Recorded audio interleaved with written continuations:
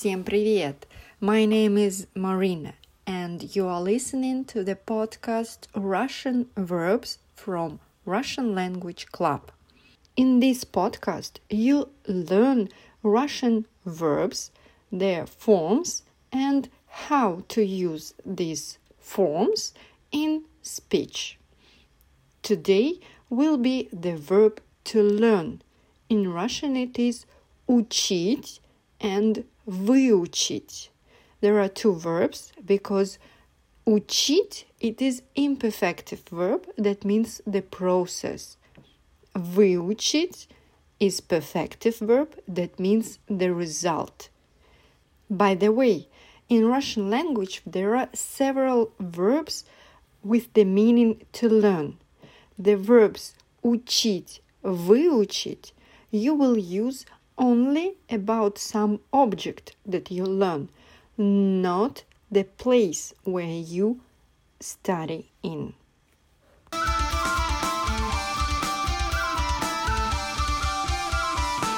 Учить. This verb is imperfective, so it will have forms in the present, past and future tenses. Надо учить все с самого начала. The verb выучить is perfective and it will have forms only in the past and future tenses. That's logical because in the present tense you can't have the result. Мне никогда не выучить ваш русский язык. Let's start with the present tense and the verb учить. First, the forms and then how to use these forms in speech. Я учу, ты учишь, он учит, она учит, мы учим, вы учите, они учат.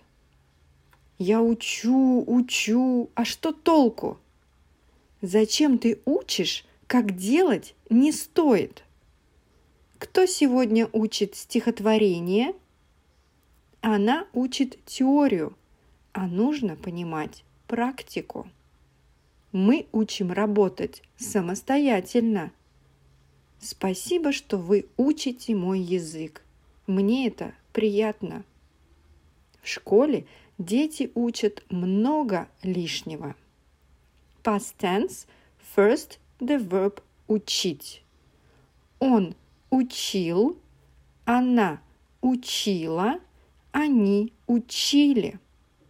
Он в школе учил немецкий. Я вчера учила весь вечер, а сегодня уже ничего не помню. Они учили всю ночь, а на уроке их не спросили. Past tense, the verb выучить. Он выучил, она выучила, они выучили. Я ведь уже почти все выучил, но оказалось, что нет. Я быстро выучила испанский. Что нового выучили в школе? Future tense, the verb учить. Again, this verb is imperfective and it will have complex future forms. Я буду учить. Ты будешь учить. Он будет учить. Она будет учить. Мы будем учить. Вы будете учить. Они будут учить. Я буду учить, обещаю. Будешь учить историю по учебнику? Класс решил, что будет учить китайский. Она будет учить правила дорожного движения. Что будем учить сегодня? Вы не будете учить грамматику, вы будете сразу говорить. Дети будут учить стихи к празднику. Future tense, the verb выучить. This verb is perfective. It will have simple future forms. Я выучу, ты выучишь, он выучит, она выучит, мы выучим, вы выучите, они выучат. Да, я за 3 месяца выучу ваш язык. Пока не выучишь, домой не пойдешь. Актер быстро выучит текст новой роли. Она не выучит новый танец. Мы выучим быстро, не переживайте. Это не трудно. Выучите за пару дней. Это не трудно. Все выучат свои слова. And in the end, traditionally, I give you the imperative forms. They also very important for Russian language because we use imperative also for requests, suggestions, advices, and so on. The verb учить. Ты учи, вы учите. Иди учи уроки. Учите, как нужно выживать. The verb выучить. Ты выучи, вы выучите. Выучи уже свою роль.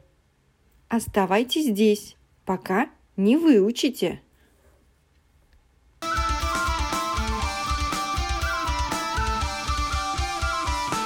That's all for today. Don't forget that the scripts of the podcast are free for my patrons on the Patreon page RuLang Club. The link to the Patreon page will be under this episode. You can also tell other people about the podcast Russian Verbs on social media. By the way, you can find me on the social media like Instagram, Telegram, Facebook and YouTube. Thank you and good luck. Пока-пока. До встречи.